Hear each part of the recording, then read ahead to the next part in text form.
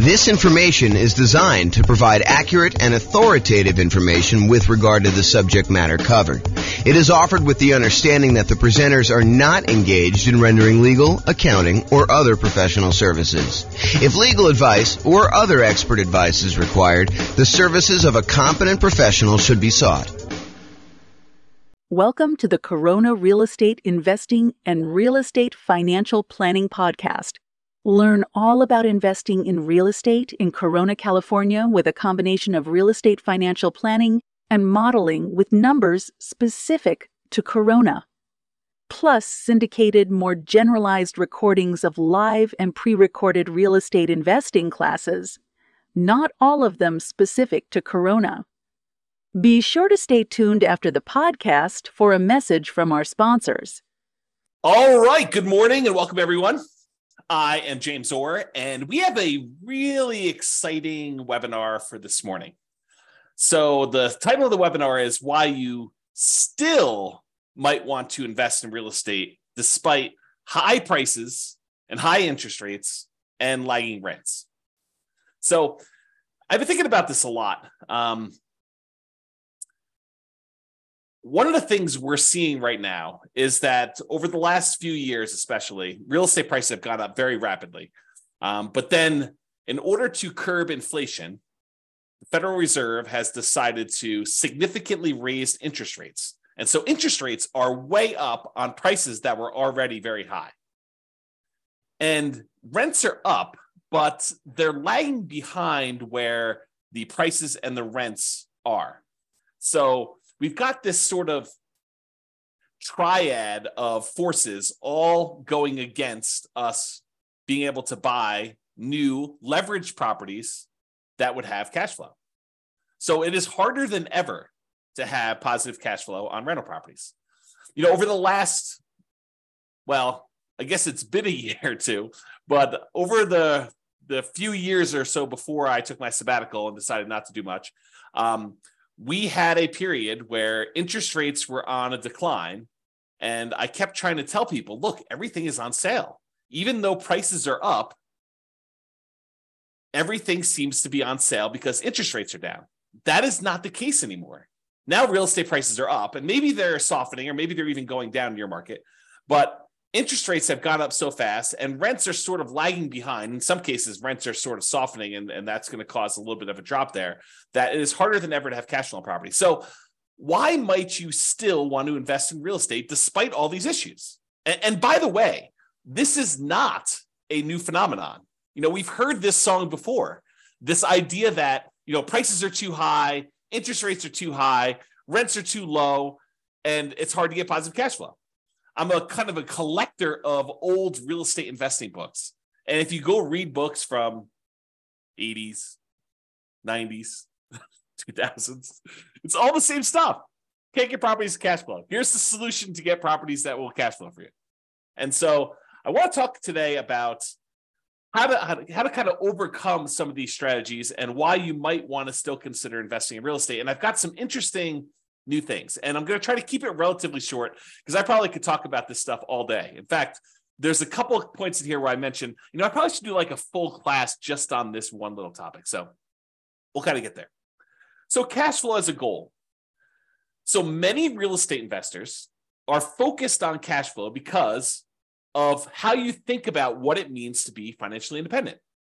If you think about the three inputs that determine whether or not you're financially independent or not, it's these three things. Number one, passive income from things like Social Security, pensions, if you happen to be lucky enough to have a pension, or if you buy an insurance product called an annuity, which is basically you pay a lump sum. Sometimes you pay it monthly over a period of time before you actually receive it. But in most cases, you pay a lump sum. And then in exchange for that lump sum, the insurance company will pay you out a certain dollar amount, usually per month, until you die. There's some exceptions and variations on that theme, but the idea is you give them $100,000 and they give you, I don't know, whatever it is, 3% per year. So it's sort of like you're betting that you're going to outlive what you could have done yourself if you'd taken that same money, invested somewhere else by having the insurance company invest that. And so you give them $100K, and if you die early, then that's how they're able to pay out. Some people longer and some people shorter. So anyway, number one, passive income from Social Security, pensions, or annuities. Didn't mean to go off on a tangent on annuities. This was not intended to be an annuities class. Number two, net cash flow from rentals. And this is the one where I think a lot of real estate investors focus on cash flow. They're cash flow, cash flow, cash flow. I want to be able to be financially independent. And the way you do that is you have enough cash flow coming in for your rentals to be able to be financially independent. Yeah, that is one way to do it. The third way is a yearly safe withdrawal rate, a percentage of your assets that you have invested somewhere else that you could safely pull out, usually from the return, although you could dip into principal in some cases, on some type of invested assets, usually stocks, bonds, commodities. People aren't talking about Bitcoin quite as much anymore, except for the lawsuits and stuff. So, but that's an example of another invested asset. To be 100% clear, though, it's not yearly safe withdrawal rate on equity. The equity is what's generating your cash flow, and this is another kind of sub problem to what we're seeing in our current environment. Prices have gone up over the last few years, and anyone who's owned these rental properties, now we're in this really unique situation where we've got a bunch of equity in a rental property and a really good interest rate on our mortgage in a lot of cases, unless it's paid off. And so you're kind of stuck with this thing where you've got a ton of equity, and so your return on equity has gone down quite a bit. And you're like, well, I can't really, well, you can, but I think a lot of people are choosing not to do a cash out refinance or rate and term. We're definitely not doing rate and term refinance if you already got a low one, but cash out refinance on a property, because you'd go from a 3.5% interest rate to a 7% interest rate. And so it gets really ugly when you do that. But there may still be, oh man, I'm off on these tangents. It may still be a good reason to do that, which I'll have to do in another class. That's not today's class. Oh boy. So those are the three reasons why. Those are three reasons people become financially independent. It's the three sources: passive income from Social Security, pensions, annuities, net cash flow on rentals, yearly safe withdrawal rate on invested assets. And so a lot of real estate investors are focused on cash flow because they're like, look, I don't got Social Security. Well, maybe you do at some point. I don't got a pension. I'm not doing annuity. So I'm really focused on this cash flow, this yearly safe withdrawal rate on invested assets. That doesn't make sense to me because I'm investing my money in real estate. So that's why they focus on cash flow. Although there are some ways to kind of get around that, which we'll discuss here very briefly. So in other webinars, which is not today, we've talked about how to improve cash flow. And there's a lot of really good strategies that still apply today. There's a class I did, I think it's called the How to Improve Cash Flow Workshop. You can go watch that. It's good stuff. Go into a lot more detail on all the different ways to improve cash flow. It's based on the lowest monthly payment guarantee I had and the maximum cash flow guarantee, kind of combine those two into one class to show you how to improve cash flow. So even if you could improve cash flow, which you can, it still may not be great because of just our environment. But, and this is the big but for this class, cash flow isn't the only reason to invest in real estate. Two significant examples come to mind. Number one, you may want to build up an asset base, rental properties, something else, and then improve cash flow by converting to free and clear properties. So imagine for a minute, and I probably should do a whole class just on this topic, but imagine for a minute, you buy a rental property, you buy another rental property, buy another rental property, you eventually get to the point where you have 10 rental properties, and then you let them grow for a period of time, and then you sell off 5 of them, pay off the mortgages you have on them, take any of the proceeds you had from those 5, and pay off the remaining 5 that you kept. Now you've got 5 free and clear rental properties that'll cash flow a lot better. So you buy more than you need, you sell off some, and you pay off the others. And I've done a lot of modeling on this as a way to speed up your time to being financially independent. Turns out it's a lot faster. So even if you're not getting great cash flow on the properties now, but you've got some time, it may still make sense for you to buy the properties, then use the proceeds from selling them to pay off the other ones. Or another variation on this theme is you buy a bunch of rental properties, and because the overall return on the rental properties is usually greater than what you can get in stocks. And I'll show you an example of that today. I'll show you a bad example of that today to kind of make my point. But then you could have all these rental properties, and then as they grow over time, you could then take all those, sell off all of them, not just part of them to pay off the other ones, but sell off all of them, take that money and invest in something else like stocks, bonds, annuities, whatever you're going to do. And then you could use a yearly safe withdrawal rate on those invested assets, on the stocks then. So you kind of use your real estate as a kind of like booster rocket to get you where you want to go with a certain net worth. Then you use that net worth in order to live on a yearly safe withdrawal rate. So those are kind of like the two immediate exceptions of why cash flow isn't everything, right? So let's discuss building up assets and why specifically the first $100,000, acquiring the first $100,000 is the hardest. And then we'll return to real estate for building up your asset base. And for those of you that stick around to the end, I got some brand new stuff that I did yesterday, which I will share with you, which is crazy. I think it's going to blow your mind. It has to do with free and clear rental properties, buying properties for all cash, which I think a lot of people are like, that doesn't make sense. It takes so long and everything else. Well, not so fast. Not so fast on that one. Okay. All right. So here's a quote from Janet Lowe from, I think it's a book, Damn Right, Behind the Scenes with Berkshire Hathaway billionaire Charlie Munger. Charlie Munger, I think, is worth like $2.4 billion, something like that. What's a few hundred million here and there, when you're talking about billions, right? So here's a quote about Charlie. He's a billionaire. He's Warren Buffett's partner. They do a lot of investing, bounce ideas off each other. Really fascinating dude, super smart dude. So this is what Janet Lowe has to say about Warren Buffett, about Charlie Munger. Charlie Munger has said that accumulating the first 100,000 from a standing start with no seed money is the most difficult part of building wealth. Wow, a billionaire who is focused on investing for pretty much all his life says the first 100,000 is the most difficult. I'm continuing with the quote. Making the first million was the next big hurdle. So once you get to 100K, then your next goal is, hey, how do I get to this first million? Continue with the quote. To do that, a person must consistently underspend his income. Getting wealthy, he explains, is like rolling a snowball. It helps to start at the top of a long hill, start early, and try to roll that snowball for a very long time. So not practical advice. I mean, really good advice, but not practical in the sense that, how do you do it? So let's continue on. So here's an actual quote from Charlie about the same concept. He says, quote, the first 100,000 is a bitch, but you got to do it. I don't care what you have to do. If it means walking everywhere and not eating anything that wasn't purchased with a coupon, find a way to get your hands on $100,000. After that, you can ease off the gas a little bit. So again, not super practical yet, which we'll get to, but still super interesting. All right. So here is a chart showing how long it takes to save up for your first $100,000. And I've assumed a couple things with this. Now I'll go over my assumptions. I think it's important. The first thing is I assumed you're saving $10,000 a year. And, to kind of use Charlie Munger's quote, you got to do whatever you have to do in order to save up that first 100K. And if it means scrimping and saving and, eating ramen noodles, doing whatever you have to do, got to do that. So I've assumed you're saving $10,000 per year, and I've assumed you're getting 7% interest on your money. So you're investing in stocks or something like that, and you're able to get 7%, which I don't think is like incredibly difficult over a long period of time. In any given month, it's hard to hit that number, but over a long period of time, I think 7% seems really reasonable. I've also assumed that you don't save this monthly. Basically, at the end of the year, you save up 10K and you invest that. So you'll notice there's no interest earned on the money in the first year. Basically, you deposit 10K and you have $10,000 at the end of year one.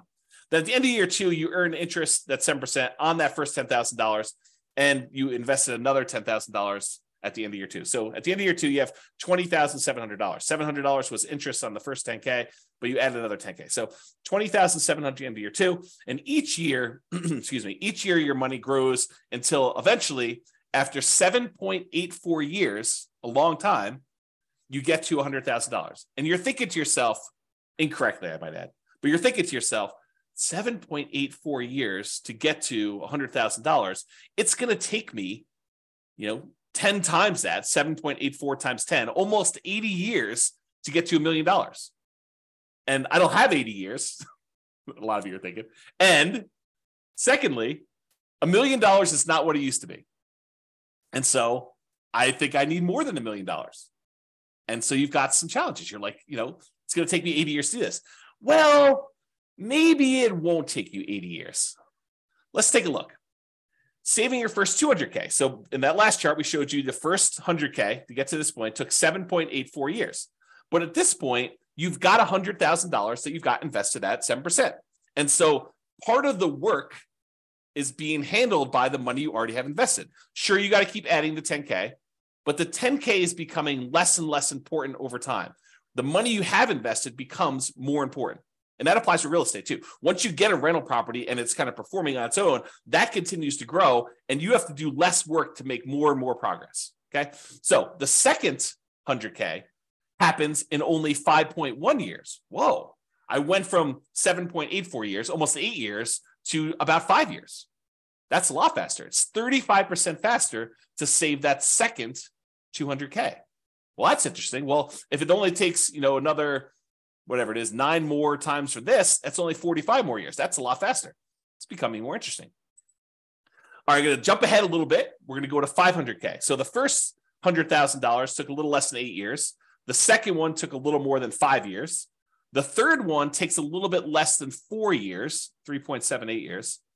The fourth $400,000 total, takes just a tiny bit more than 3 years by itself to get that last 100K. And then finally, in order to get the last 100,000 on your way to 500,000, it takes 2.5 years.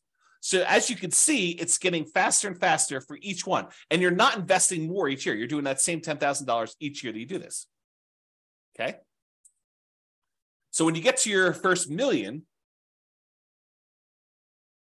after the first 500K, it's 2.14 years to get the next 100K, 1.87 to do the one from 600 to 700, 1.66 years to go from 700 to 800, a little less than a year and a half to do the 800 to 900, and that last $100,000, the 900,000 to $1 million, only takes you about 1 1/3 years, which is crazy.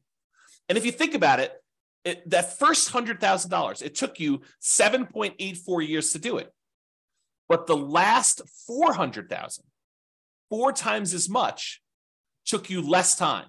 It only took you 6.37 years to grow the last 400,000 on your way to $1 million, compared to a little bit less than 8 years to do that first 100,000. That's crazy, right? That's the challenge. So you got to do whatever you can in order to get to this first 100K. And, I don't know if I covered this explicitly in here. If I don't, I'll cover it now here. So this is the thing. If you're going to get nothing else from this webinar, you need to buy an owner-occupant property to live in. Why? Because you could buy it with USDA or VA if you're a veteran, nothing down loan. Some other lenders have 0% down loan programs, or there's 3% down conventional loan programs or 3.5% down FHA programs. But do whatever you can to save up enough money to buy just an owner-occupant property, because a highly leveraged owner-occupant property can get you to this 100K. That's all you need to do. You should do more, but if you just did that thing, it makes a huge difference in getting you there. Okay. All right. So this is what I was talking about before. Saving up your first $1 million. It takes you 25% of the total time it would have saved you to make $1 million just to earn that first $100,000. Almost 25.5% of your total time to get to $1 million is the first 100,000. It takes you about 74.5% of the time, or about 3/4 of the time, to earn the next 900,000. If you think about it this way, it takes you 25.5% of time to first earn that first 100,000, 16.6% of the time to earn the second 100,000, and then a little bit more than half the time, 57.9, in order to earn 800,000. So it gets crazy to think about how much effort goes into that first bunch, and then how much effort goes into this next one. And the same applies if you're like, okay, I'm already at 100,000, James. You're kind of talking below my level. This same thing applies to millions. So it takes you 25.5% of the time to earn the first $1 million, although it's actually probably a little bit different than that. Still the same idea, though. And then it takes you about 75% of the time to earn the next 10 million. Okay? All right. So this just breaks down the total amount of time. In this particular example, it took you 30.73 years if you put $10,000 away and you're only earning 7% per year in order to get a full $1 million. And it breaks down how much as a percentage of time it took to do each one. By the time you get to that last million, it's only 4.4% of your time to earn that last $100,000. Super interesting. Okay, so here's the difference. Remember before we talked about if you're saving $10,000 per year? That's these numbers. And this goes from $100,000 increments all the way up to $1 million. And so if you're saving $10,000 a year, it took you 30.7 years at 7% interest rate in order to generate that $1 million. However, if you save $15,000 a year, it takes you 25.6 years. If you're only able to save $5,000 a year, it'll take you 40 years. If you're only able to save $200 a month, it'll take you 50.4 years. If you're only able to save $100 per month, it'll take you 60.3 years. So it shows you how over time this does this. Okay, so you can kind of look at that chart if you want to. Take a screenshot if you want to. Okay. Now, the interest rate you earn on your way to this $1 million, earning $100,000, that kind of thing, the interest rate you earn matters. So if you're only earning 1% on your money, not 7%, it takes you a lot longer to build up to that $1 million, which is right here. Okay. If you earn 10%, it's shorter, but it's not significantly different. So that first 100K, it took you 7.84 years at 7%. If you earn 10%, it's only 7.27. And the reason why is most of the effort is from you putting in that money. It's not the money. Later on, the interest rate matters more because you have more money invested. And so the interest rate impacts a larger portion of the amount that's getting you there. Okay. So you look at that. And you'll notice here that I only go to 12%. But leverage real estate's probably not 7% per year. And it's probably higher than that 12%. Now, it could be less, depending on which property you pick. It's not like this is automatic and a give me. But it's usually higher than 7% when you account for all the different areas of return when you buy real estate, not just cash flow. We're not talking about 7% cash on cash return. We're not talking about getting 7% cash flow on the amount you had invested. We're talking about the overall return you get from the tendency for properties to increase over time from inflation, which we often call appreciation. Properties going up in value over a very long period of time, like any given month, like this next year, property values can decline. In the next 5 years, property values can decline. But over a very long period of time, typically what happens to property values is they go up with inflation. It costs more to build the properties. It costs more in labor to build the properties. And so what tends to happen is property values overall as a whole tend to go up with inflation over time. Okay. Sometimes a little faster, sometimes a little slower. Sometimes they have significant uptrends over like the last few years. Sometimes they have significant downtrends like we did in 2008, 2009, that kind of period. Okay. But overall, long period of time, properties tend to appreciate over time. So that's one area. Cash flow, which we talked about, which, right now might actually even be negative. Depending on what market you're in, you might actually see negative cash flow. If you put down 5%, put down 20% in a property, the more you put down, the more likely you are to have positive cash flow on a property. If you bought a property free and clear without a mortgage at all, you're very likely to have positive cash flow on that rental property. If you put down more, if you put down less, you're more and more likely to have negative cash flow. Plus the return you get from paying down the loan on the property. Part of the monthly payment you make on a normal amortizing loan, 15-year loan, 30-year loan, 40-year loan, any of those amortizing loans that pay themselves off over a certain period of time, like a 15-year loan pays itself off over 15 years, 30-year loan pays itself off over 30 years. But I actually have a typo here. I need to make a correction. It says department pay down instead of debt pay down. Make a note. So debt pay down, the return you get from paying down a loan, that little amount of money in the beginning that pays down how much you owe, the principal on the loan, that increases over time. And the amount you make from that is also a return. Plus, when you have a rental property, not properties that you own, you live in, but if you have a rental property, you get a tax benefit of depreciation.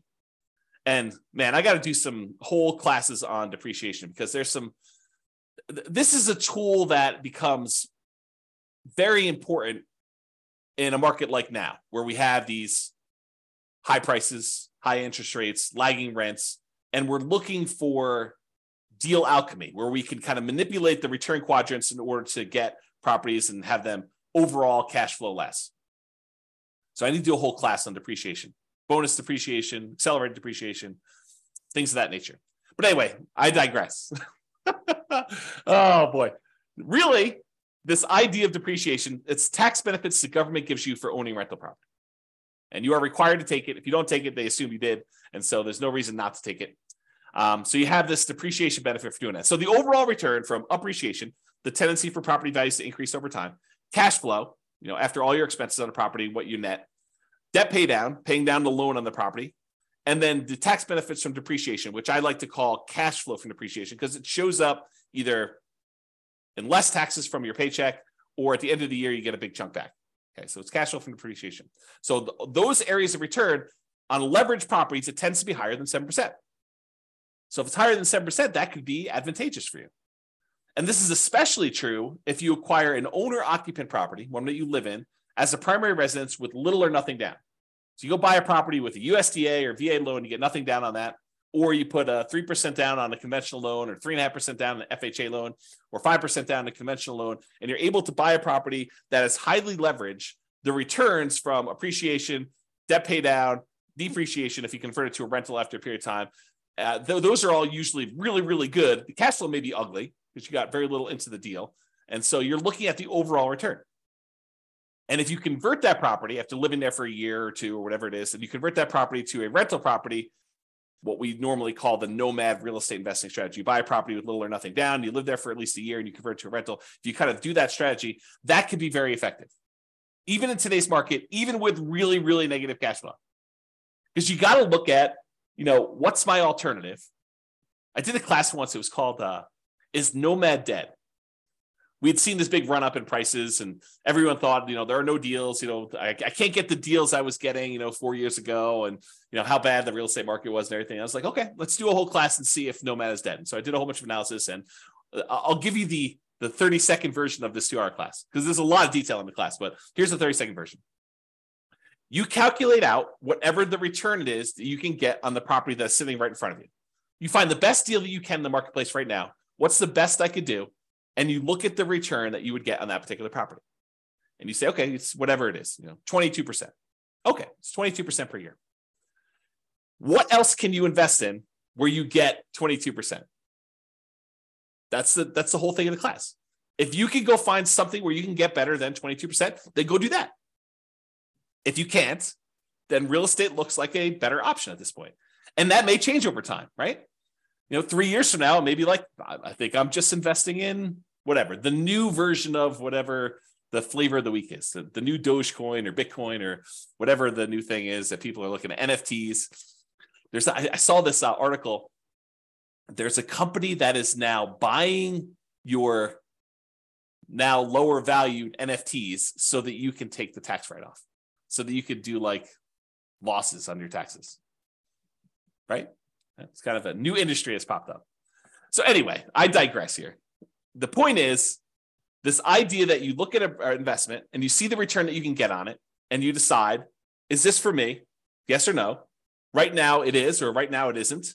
And you can go do that. And I'm going to give you the little bonus at the end is, if you're distressed, if you're all worked up, you're all anxious, you feel that tightness in your chest because you're thinking to yourself, the market, the interest rates are high, prices are high, rents are, where they are, they're a little lagging behind.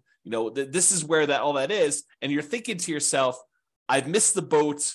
I got to get another property. I got to be all constantly leveraged and constantly up there. I'm going to show you at least one slide. I need to do probably a whole class on this, maybe several, but I'm going to show you that breathe, relax.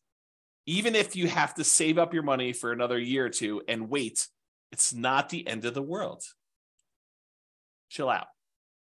But if you're like, hey, look, there's an investment in front of me, it makes sense to me, I'm going to do it, that sounds good. And you still might want to do that because of what I'm about to show you.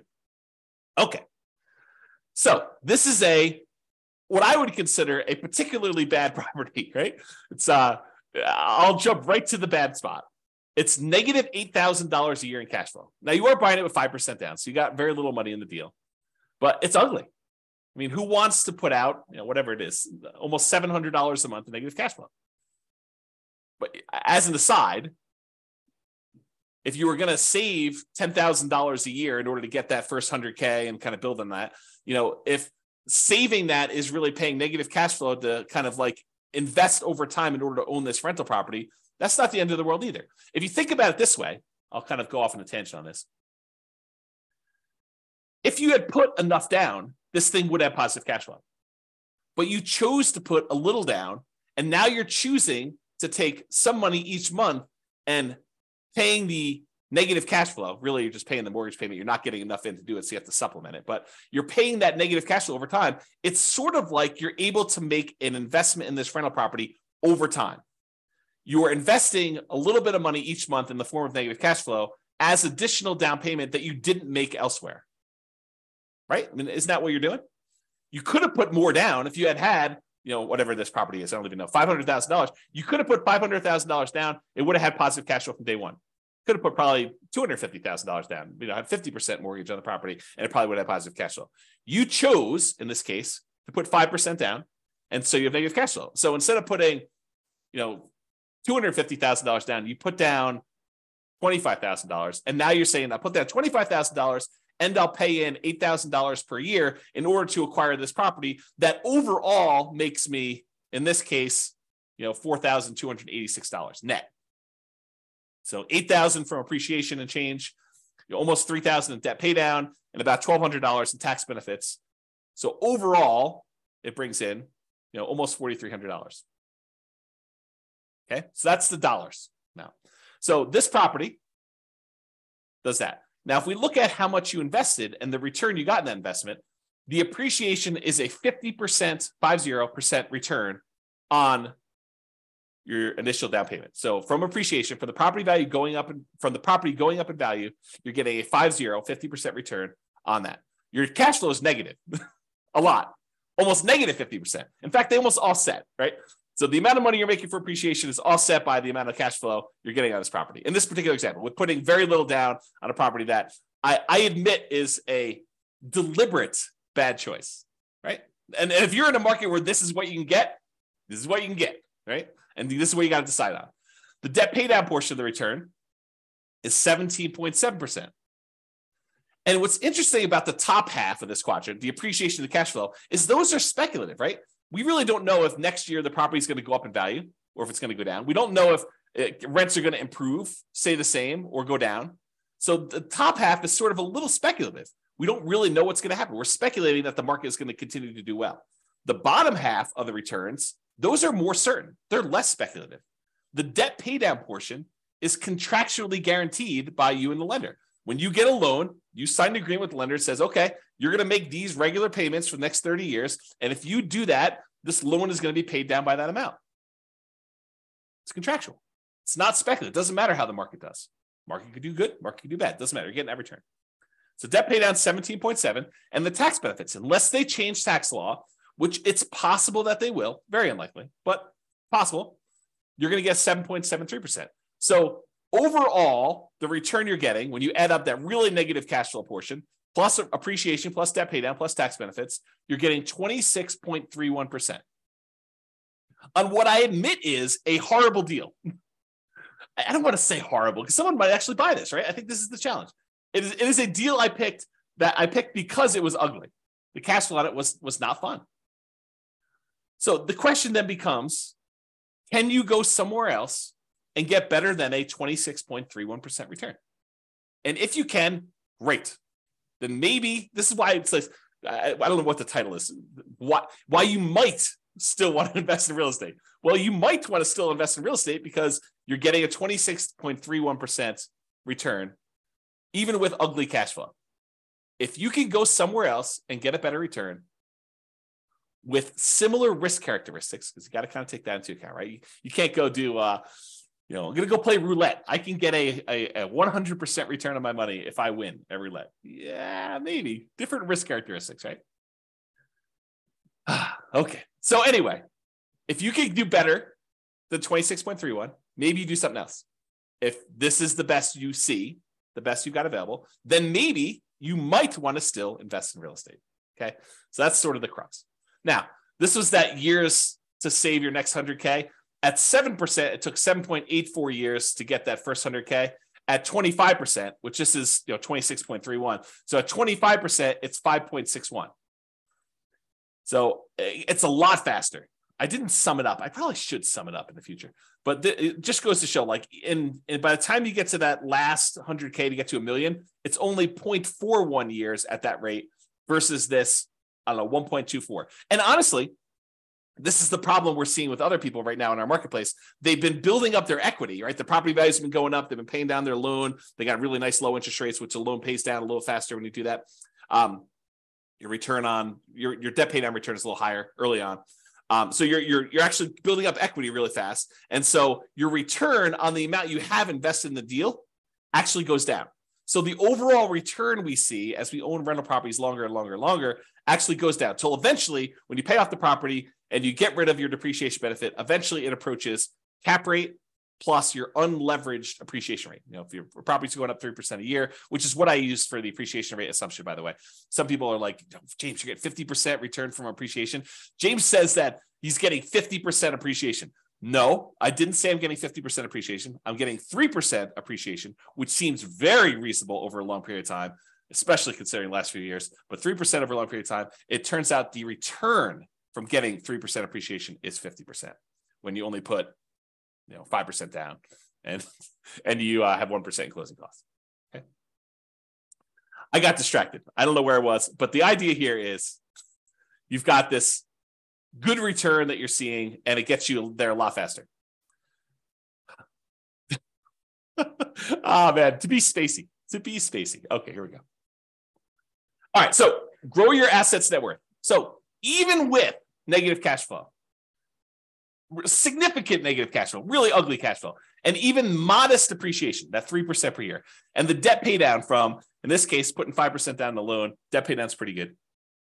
And the tax benefits of owning a rental property, that depreciation benefit, you might be able to get a significantly higher return than you could in something else. Whatever it is you decide you're looking at, stocks, bonds, crypto, NFTs, whatever you're doing. So you could use this return to grow your net worth, buy rental properties over time, get this higher return, 25%. Then one of two options. This is just kind of like two things to think about. Number one, and we talked about these earlier, sell some of the rentals to pay off the remaining ones with the net proceeds. The idea is you buy 10 rentals or whatever number makes sense for you. Then over a period of time, when you get closer to the point where you need to convert that money in order to be much more cash flow heavy, to be able to support yourself and be financially independent, you sell off 1, 2, 3, 4, 5, 6, whatever number it is to pay off the other ones that you still have. And then you have really, really good cash flow, free and clear properties on those. You kind of go from afterburners with leverage to completely unleveraged, owning those rental properties to do that. So, and by the way, I'm talking about net. When I do my analysis, I'm talking about net proceeds. Don't think to yourself, oh, the property's worth 500, I owe 350, so I have $150,000 in equity. No, that is not how that math works. If you go sell a property for 500 and you owe 350, you're not walking away with $150,000. It's net after real estate commissions. If you're going to sell it with a real estate agent, if you're going to sell by owning, maybe they'll save some of that in exchange for doing your own work. Your share of closing costs, not all closing costs are yours. Some of them are the buyers. And it's negotiable who pays a lot of those. Your capital gains taxes. So whatever the value of the property went up from where you bought it, you have capital gains taxes on those. And the government gives you this great benefit of depreciation, but there's this thing called depreciation recapture, which means the money that you got from depreciation, now the government says when you go and sell a property, you need to pay back a certain amount of that in a tax called depreciation recapture tax. So a combination of all those expenses need to be taken out. So what you thought was $150,000 in equity might be, depending on what happened and everything else, $75,000 or $100,000 or whatever it is. So it could be a significant bite out of that. So I'm talking about taking all the properties you have, selling off some of them, paying all those fees I just talked about, or eliminating them or deferring them. You could defer some of them with 1031 exchanges and stuff, although you wouldn't be able to pay off the properties with a 1031 exchange. I digress. We'll talk about that another day. But you could take all that proceeds, pay off the other properties, and then have some free clear properties to do that. Okay. So you use these higher returns you're getting on this leveraged rental properties, and then you use that in order to pay off some of the other ones. Or option number two, you take all the rental properties you acquired, they were kind of rocket boostering their way up. They've now grown in value. And instead of taking some of them, selling them and paying off the other ones, you sell off all of them and then decide to simplify your life, because owning rental properties is a little bit more complicated. Even if you have a property manager doing it, you need to manage the property manager. So now you take all the proceeds though, and you say, I'm done with all these rentals. They served me well while I had them. They did their job. Now I'm going to go invest in annuities or bonds or stocks or crypto or NFTs or whatever you're going to do, right? So you have this idea to do that, okay? So you sell off those, and then you take that and you put it into whatever it is that you're investing in, and you use a safe withdrawal rate on that money to do that. Or you go buy annuities and you use the annuity kind of return to do that. Okay. So that is one way to think about the return you're getting on there. So the question is, should you invest in real estate or stocks? And what I did, it's got to give you some background here. I went and I modeled this question. Should you invest in real estate or should you invest in stocks in over 300 US cities with their current real estate prices and their current rents and the current mortgage interest rates. And I adjusted for a little bit of standard of living. So I said, if you're in a really inexpensive market, you're probably living on this number, because that's what you basically need in order to afford properties in that market. But then I also said, in order to be considered financially independent, you need to replace that number in passive income and other things in order to be able to get to that number. So if you're in a market where I was like, hey, look, you need $5,000 in order to be able to do this, $5,000 per month, in order to be able to buy properties in that market, I also said that your passive income needs to equal $5,000 a month. If you're in a market that requires $10,000 a month in order to be able to buy properties there, then you need to replace $10,000 a month with passive income. So the bar to be financially independent in more expensive markets is also higher. I kind of made it that way. Okay. So what we're going to do is we're going to look at 3 different strategies. What if you did this nomad strategy where you went and you bought properties as an owner occupant, put 5% down, you have private mortgage insurance when you do that in almost all cases. There's some exceptions like VA loans, but VA loans got their own funding fee, which is essentially private mortgage insurance paid as one fee in advance. I digress. So you basically have this whole thing where you do a nomad, you're buying a property as an owner occupant, you got to live there for at least a year. It's a requirement of the lender. Then once you're done living there for a year, you can convert it to a rental. Sometimes it's more than a year in order to be able to have enough saved up to buy the next property. But you do that and you buy rental property after rental property after rental property until you get up to 10. I maxed you out of 10. And then once you're positive cash flow and any money you have invested in that kind of triggers to be financially independent, that's when you do it. So you're buying property as a nomad, doing it that way. I also modeled you doing 20% down. You're like, look, James, I'm not messing around with moving into properties and living there for a year. It sounds horrible to move 10 times. Okay, no problem. I will show you the math for doing 20% down, non-owner occupant. You don't have to move into the properties. I think I assumed that you bought a property to live in first, and then you did 20% down. Maybe I didn't. I did both, but I don't know what I did in the presentation. So I just assume you're buying 20% down, non-owner occupant properties where you're not moving in, you're just buying rentals with 20% down. And then I also did the same thing where you do 25% down. Okay. So what are the results? Well, let's look at Nomad first. When you do Nomad versus investing in only stocks, you don't buy any properties, you rent yourself and you only buy stocks. Doing Nomad at a 305 markets, doing Nomad is better in 220 of the cities. Doing stocks is only better in 31 of the cities. And in 54 cities, it didn't make any difference at all. They were basically the same. I'm going to pause for dramatic effect. Take a drink. In other words, this question of, should I do real estate? Should I invest in stocks? If you do the Nomad strategy, put 5% down, move into the property, live there for a year, convert that property to a rental and repeat the process, it is better to do that strategy than to just invest in stocks in 220 of the 305 cities. In 31 cities, it is better to have done stocks. Faster to be financially independent. This is speed to financial independence. And in 54 cities, it made no difference. And here is each dot shows you a different city. And the difference is how many months better was it? Not how many months it took, but how many months better was it? And the red dots are all the ones where it was better to do Nomad by that number of months. So, and I did it based on price of market. So I want to show you, look, in more expensive markets, is it always better to do Nomad, or less expensive markets always better to do Nomad? But so for example, right here, this dot shows you that the properties in this particular market happen to be in the $130,000 range. And it is almost 400 months or almost 500 months better to do Nomad than to invest in stocks. With this green one, $150,000 market, it was probably about, 180 months better for you to do stocks than it was to do Nomad. So a lot fewer green dots, where it's better to do stocks, a lot more red dots. And I want to point out that sometimes it's significantly better, not just like a year better, but sometimes significantly better in terms of months in order to do Nomad than to do stocks. Kind of fascinating, right? All right. What about net worth? You have a higher net worth after 40 years in 275 cities doing Nomad than doing stocks. You have a higher net worth doing stocks in only 30 cities. And there was 0 where you had no difference at all. Okay. So, there's basically 30 cities where it would have been better for you to do stocks in terms of net worth, not time to financial independence. Financial independence was one before. And so this shows you the difference in net worth. In this case, the green one's Nomad. So the ones, the higher you are away from 0, the bigger the difference in net worth is difference in net worth. And the red ones show you the ones where are stocks. And those are relatively small better. So it's like, yeah, they're better at 40 years, but not that much better. Like there's sometimes when Nomad is a lot better. And so you got to look at this.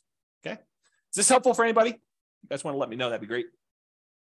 Because I like this stuff and I'd like to do more classes on this content if you guys are interested. So let me know in the chat box, if you could, for those that are not sleeping.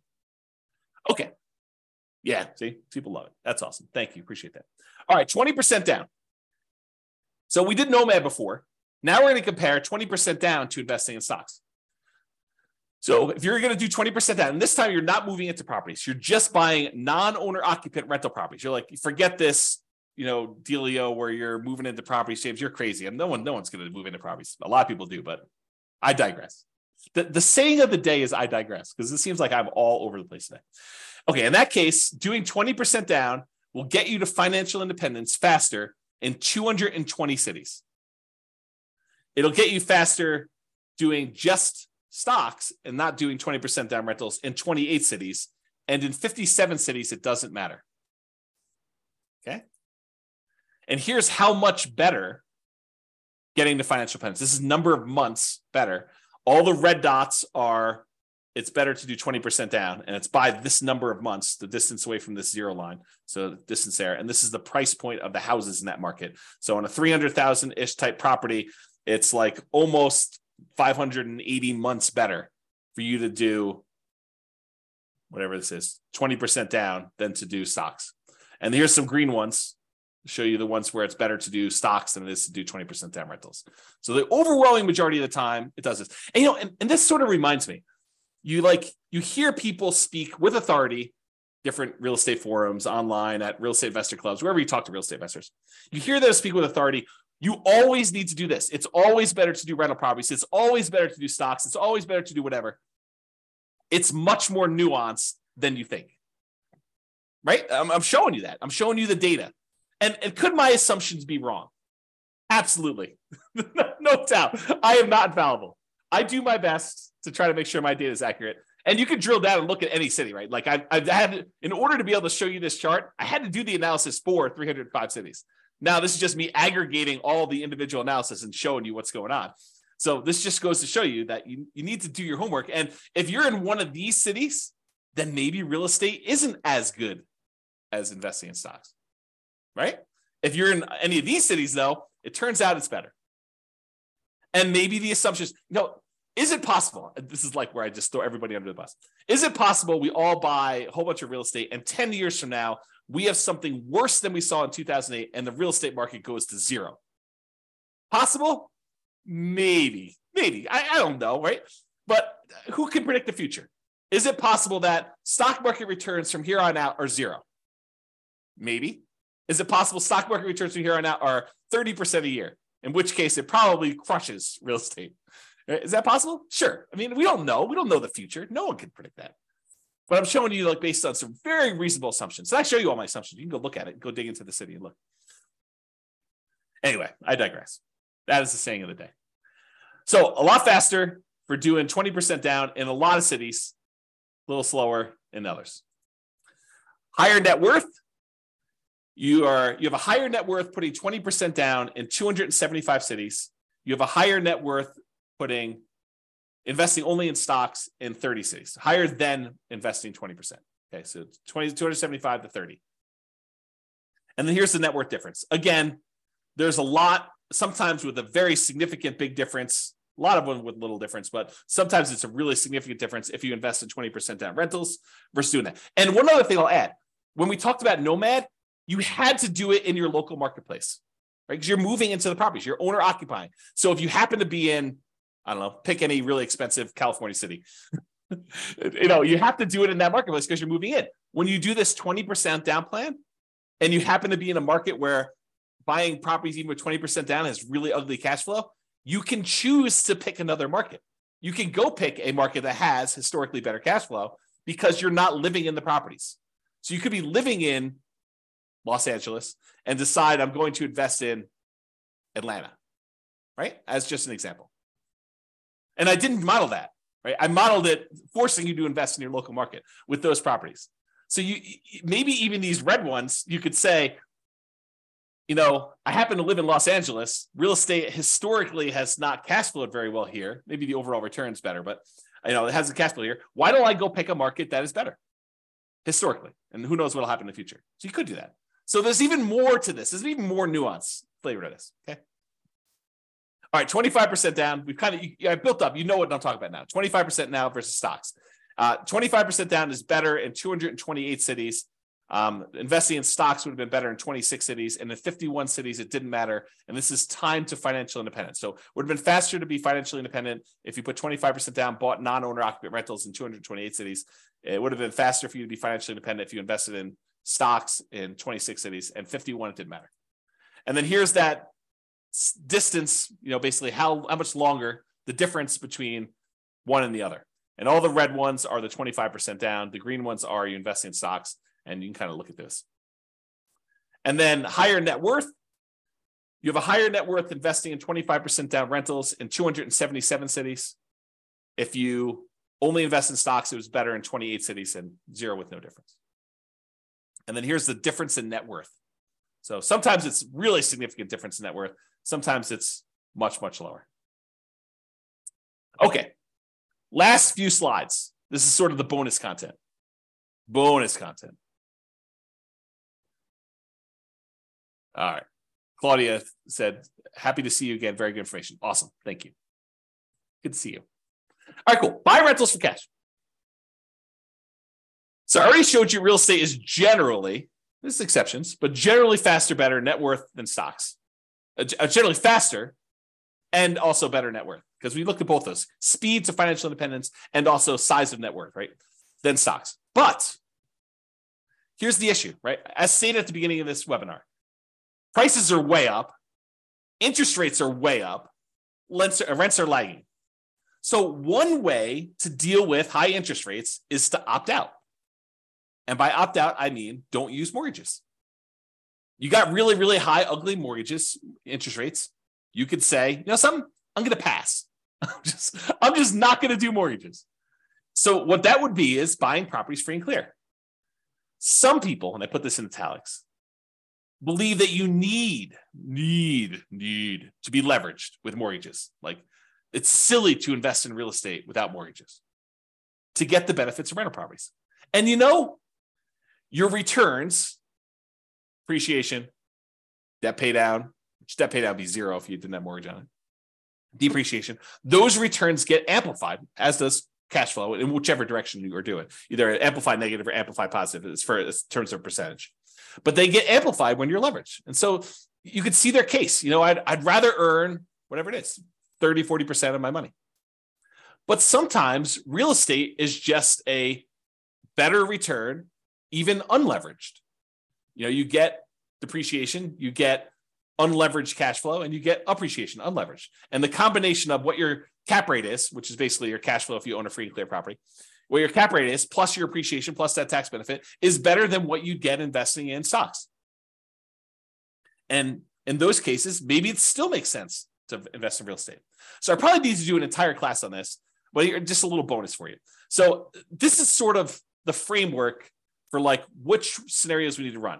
So we need to do a scenario where you do buy an owner occupant property to live in, and one where you say, I'm going to forego buying an owner occupant property to live in, and I just rent myself. So you've got two different groups. And then in each one of those, you need to decide how you're going to invest, whether you're going to do the nomad strategy and keep buying owner occupant properties and converting them to rentals, or if you're going to do, which I guess doesn't apply if you're renting, but that's the exception. You're going to do nomad, you're going to do that. Or if you're going to buy an owner-occupant property or not buy an owner-occupant property and buy 20% down rentals for the rest of the time, or 25% down rentals for the rest of the time, or pay all cash and not get any mortgages at all and just buy investment properties without mortgages at all, okay? So those are sort of like the options, right? You either buy an owner-occupant or you rent, and then whether you're going to do nomad or 20% down to acquire the rentals or 25% down, or you're going to pay all cash. So that's sort of the framework. I'm not covering all of these in this class, okay? I did I think a couple slides. Oops. Okay.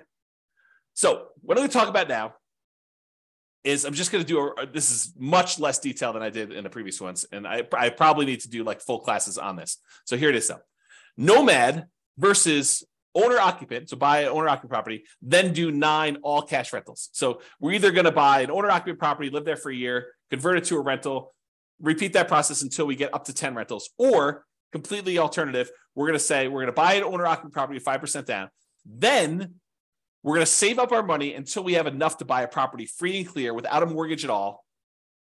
And once we get that property, then we're going to save up and buy another property, but the property we bought has really good cash flow because we don't have a mortgage on it, okay?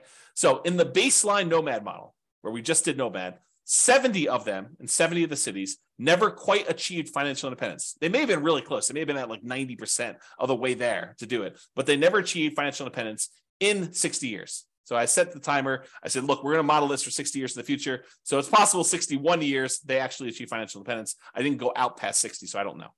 But at the point where that happened, 70 of these cities did not quite achieve financial independence. They may have been really close. They may have been really far away. We have to go look at that individually to see that. But in that case, 70 of them did it.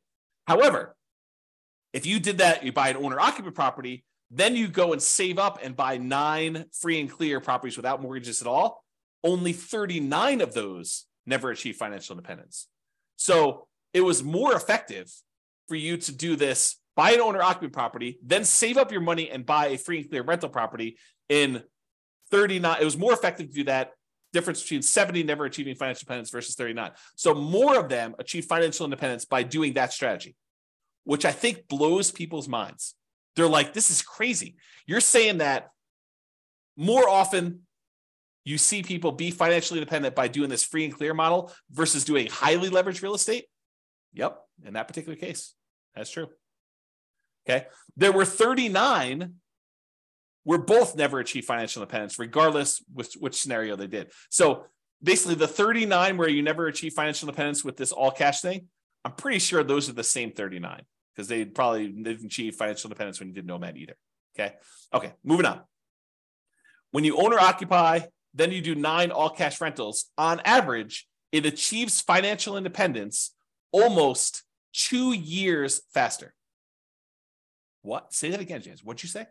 I just said that if you do the model where you buy an owner-occupant property and then you save up and you buy free and clear rentals, that on average, when the average of all 305 cities, on average, it's 2 years faster, 24 months faster for you to do that to be financially independent than to do the nomad baseline. 2 years faster to actually do free and clear? Yeah. Now, there are some where free and clear is where the nomad's faster. And there's some where the free and clear is faster. But on average, it's 2 years faster. Craziness. On median's the middlemost number. It's 35 months faster, almost 3 years faster. That's the middlemost number. Now, there is a lot more to this story. There's no way I could do this justice in just this one class. I'll do more classes on this in the future, provided you tell me you want them. If you say, James, this sucks. I don't want to do any more of these. But if you tell me, look, this is super interesting, I do want more of this, then let me know, and I will plan on doing more classes. I could do a deep dive just into this one scenario, talk about the assumptions, talk about kind of outliers, how this works. We can look at different cities. Okay. So yeah, Nick's like, yeah, please. That's awesome. All right. So here's the chart for this one. So achieving financial independence, it's faster to do the owner-occupy than do 9 all-cash rentals in 177 cities. In 86 cities, it's still faster to do nomad. In 42 cities, it doesn't matter. Interesting. All right. Same idea, except now I'm looking at 20% down or 25% down versus doing one owner occupant, all cash for 9 rentals. So in this one, I put 20% down, doing that non-owner occupant thing versus doing the owner occupant, then buying all cash. So make sure you guys are clear on what I'm saying here. In one model, we are just buying 20% down rental properties. And we did one owner occupant nomad to start with. So we bought a property owner occupant. Then from then on, we put 20% down and bought rental properties. In this other one, we bought an owner occupant property and then we saved up money and we bought properties all cash, free and clear. In 169 cities, it was better to do the all cash model. Versus in 93 cities, it was better to save 20% down to buy the rentals. And in 43 cities, it didn't matter. And this is in time to be financially independent. For the 25% down, with 25% down in 164 cities, it was better to do free and clear, to pay all cash for properties. It was better to do 25% down in 96 cities, and it made no difference at all in 45 cities. Craziness. All right. Look at that, just on time. Any final questions? Was that helpful for you guys? Did it sort of answer your question as, why might I still want to invest in real estate despite high prices, high interest rates, lagging rents? That was the intent. Kind of give you an expanded view of some more subtlety and nuance to this whole real estate investing question. Cash flow is not everything, and it's not the only approach. Leverage property cash flow.